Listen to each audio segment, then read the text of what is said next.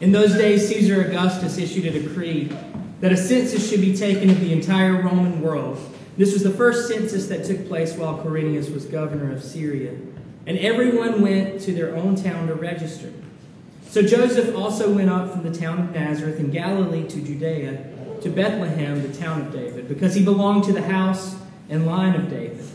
He went there to register with Mary, who was pledged to be married to him, and was expecting a child.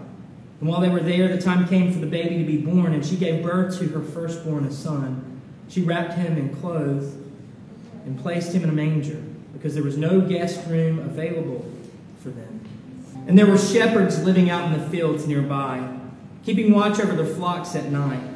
And the angel of the Lord appeared to them, and the glory of the Lord shone around them, and they were terrified. But the angel said to them, "Do not be afraid. I bring you good news that will cause great joy for all the people. Today, in the town of David, a Savior has been born to you. He is the Messiah, the Lord. This will be a sign to you. You will find a baby wrapped in clothes and lying in a manger." Suddenly a great company of the heavenly hosts appeared with the angel, praising God and saying, "Glory to God in the highest, and on earth peace to those on whom his favor rests." When the angels had left them and gone into heaven, the shepherds said to one another, "Let's go to Bethlehem and see this thing that has happened, which the Lord has told us about." So they hurried off and found Mary and Joseph and the baby who was lying in the manger. When they had seen him, they spread the word concerning what had been told them about this child, and all who heard it were amazed at what the shepherds said to them. But Mary treasured up all these things and pondered them in her heart. The shepherds returned, glorifying and praising God for all the things they had seen and heard, which were just as they had been told. On the 8th day, when it was time to circumcise the child, he was named Jesus, the name the angel had given him before he was conceived. When the time came for the purification rites required by the law of Moses, Joseph and Mary took him to Jerusalem to present him to the Lord.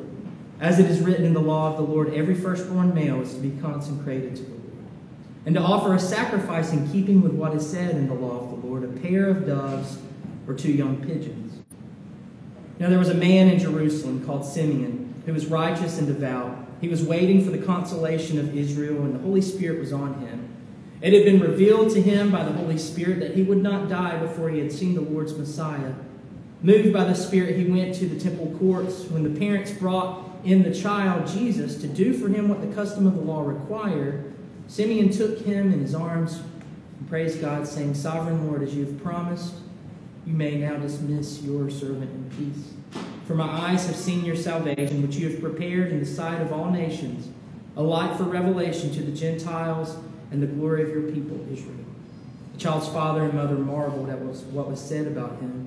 Then Simeon blessed them and said to Mary, his mother, "This child is destined to cause the falling and rising of many in Israel, and to be a sign that will be spoken against, so that the thoughts of many hearts will be revealed, and a sword will pierce your own soul too." There was also a prophet, Anna, the daughter of Penuel of the tribe of Asher. She was very old. She had lived with her husband 7 years after her marriage, and then was a widow until she was 84. She never left the temple, but worshipped night and day, fasting and praying. Coming up to them at that very moment, she gave thanks to God and spoke about the child. Let's pray. Father, I thank you for your word. I thank you that today we can gather in this place and pause in the midst of the fun and celebration to center our hearts on the root of the joy of Christmas, the seriousness of what you've accomplished. So fill our hearts with joy as we reflect on the reality of Christ, as we reflect on the peace that you bring us and the salvation that he has won for us. We pray this in the name of Jesus. Amen. I'm going to start by saying something I think we can all agree with. Image is important. Image is important. It's why middle school kids worry about who they're going to sit with and where they're going to sit in the cafeteria. It's why adults spend so much time and money worried about how we look, what clothes we wear, exactly what kind of car we're going to drive. Image is important. Now I'm going to say something that we maybe won't all agree with, but stick with me. God is really, really bad at image. God is really bad at image building, at reputation. It feels weird to say God's bad at something, but in all the ways that we usually measure image, God does not measure up. And if that's clear at any time, it's clear at Christmas, when we celebrate the eternal Son of God taking to himself a human nature, the Creator entering his creation. Now I want you to pause and think. We just read these passages from Luke chapter 2 about the arrival of Jesus, but pause and let's imagine a hypothetical situation before Jesus was born. The Son of God's going to come, and he can craft meticulously the image he wants to have. He's taking to himself a human nature so he can do anything he wants. He can look exactly how he wants. He can be born anywhere he wants, into any family, any condition he wants whatsoever. He can plan it out in detail in a way we can't imagine. So how does he do it? Let's talk about his family. Think about his family first. If you were God coming to earth, what kind of family would you choose to be born into? Well, who did God choose? He chose a young woman named Mary. The custom of the time, Mary was betrothed to be married to Joseph. She was engaged, essentially. She would have been 12 or 13 years old, most likely. So she's a young woman and extremely poor. That's the reason why you notice we read when they arrived to the temple to dedicate Jesus, it talks about them being able to offer a dove or 2 pigeons. That was a special exception for the extremely poor who could not afford to bring or to buy a lamb. It was a special exception just for the folks who could not afford. So she was very young teenager, extremely poor. There were no advantages whatsoever socially of being born into the family of Mary and Joseph. Joseph was a man who worked with his hands, blue-collar guy, and he lived in a town about the size of Spivey's Corner. Mary and Joseph of Spivey's Corner. So that was his family. Who did he pick to be the first people to hear about his arrival? Who did God pick to announce the birth of Jesus? 2, shepherds. Shepherds. Shepherds at night. This is graveyard shift. This is a job nobody wants. At the time, and probably even today, shepherds were part of the bottom rung of society. They lived apart from everybody else. They lived with their sheep. They were looked down upon because, for no other reason, they smelled. They were with sheep all day. They were probably nose blind to it, but they were social outcasts. If you were a shepherd, you were deprived of civil rights. You couldn't testify in court. You couldn't serve in office. And on that night, that third shift that nobody wants to work, they were probably women and girls, treated as little more than property. So that's who he announced his birth to first. He's born into this family of Mary and Joseph of Spivey's Corner. He announces his birth to these shepherds who can't even testify in court. And when he goes to the temple, who does God arrange to be there to greet him? Is it the high priest? Is it the most important religious official in Jerusalem? No, it's Simeon and Anna, 2 elderly people full of longing. Anna's been a widow for decades, seemingly forgotten. They're not well-networked movers and shakers. Anna, in fact, spends most of her time praying in the temple. She's not a big public difference maker. This is why I say that God is bad at image building. He's bad at building an image. In our world, if you want a big name, if you want respect, you don't show up as the son of a 12-year-old. If you're God, meticulously choosing the details of your arrival into this world, you aren't born into a family. You don't announce your birth to shepherds.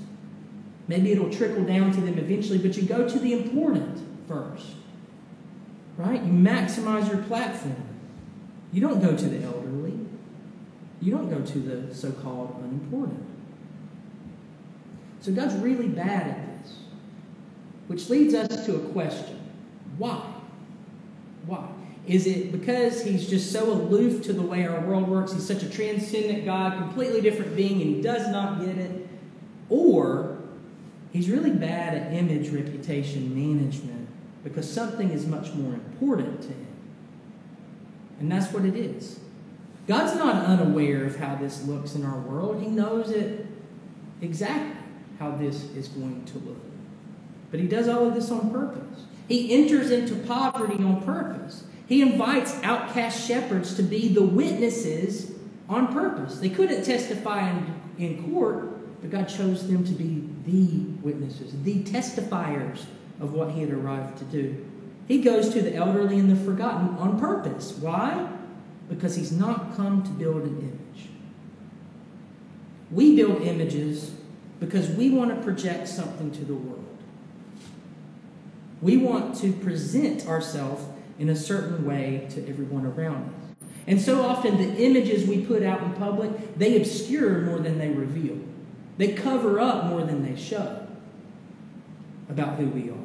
And we hide behind our images, like masks or costumes. But God has come to show who he truly is, and he shows it in actions.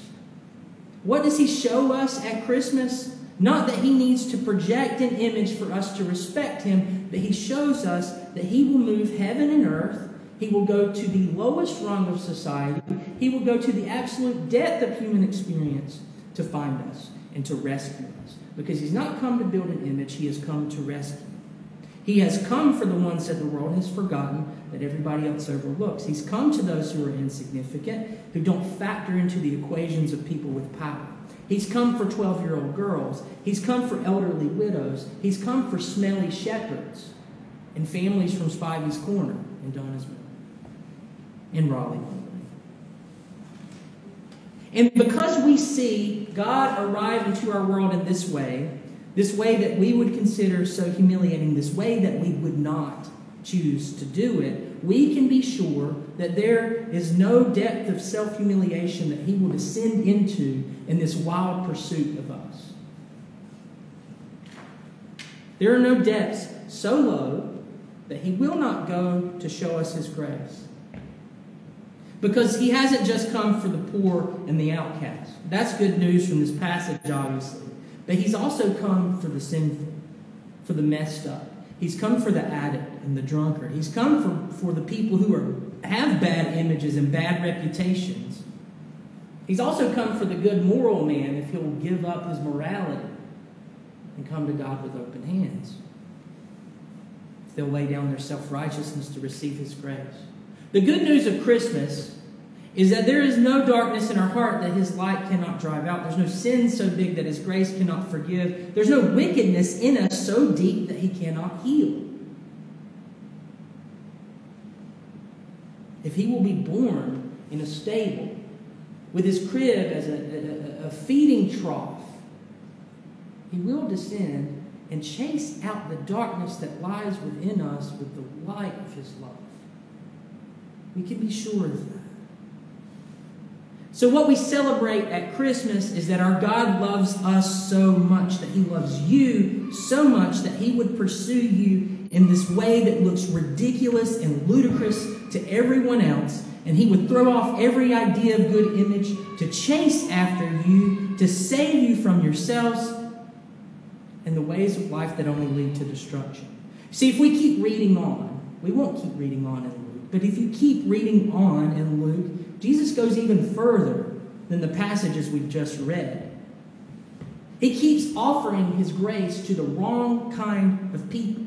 So much so that Jesus gains a reputation among the religious leaders of being a drunk because he spends so much time with people who are addicted to alcohol. He doesn't care about this reputation. He keeps touching people that he's not supposed to touch. People who are diseased and infectious. people he's supposed to stay away from.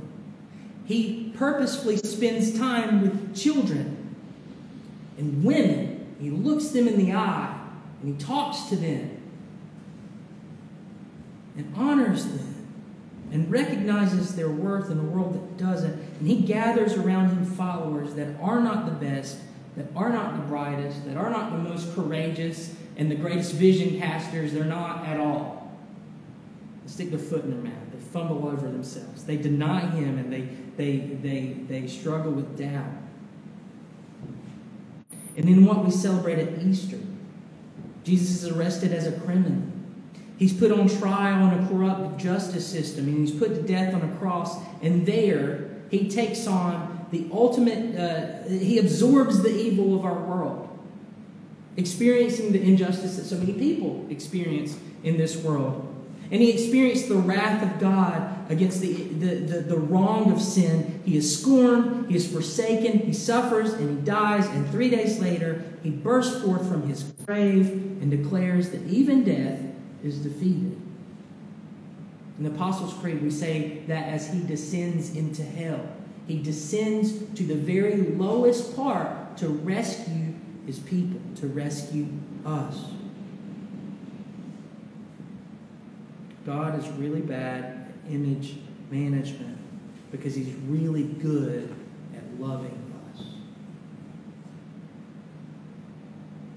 In doing all of this, we can see it in this passage, but this is true of what God does in general. In doing all of this, Jesus transforms not only our idea of what matters as far as image, but he transforms those who he finds. His grace transforms, and here's what I mean. In Jesus, that 12-year-old virgin girl becomes the mother of God.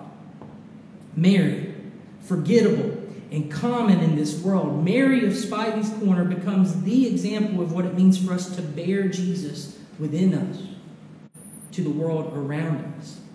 And because of that, we can no longer dismiss teenage girls. We can no longer dismiss women. We cannot overlook them because God sees them. God chooses them. In Jesus, these insignificant shepherds become the first announcers of the good news of his birth. These shepherds who were looked down on, who were not even trusted enough to testify in court or hold office, they become the witnesses testifying that his grace has come to earth. Because of that, you can no longer overlook the poor because God does not.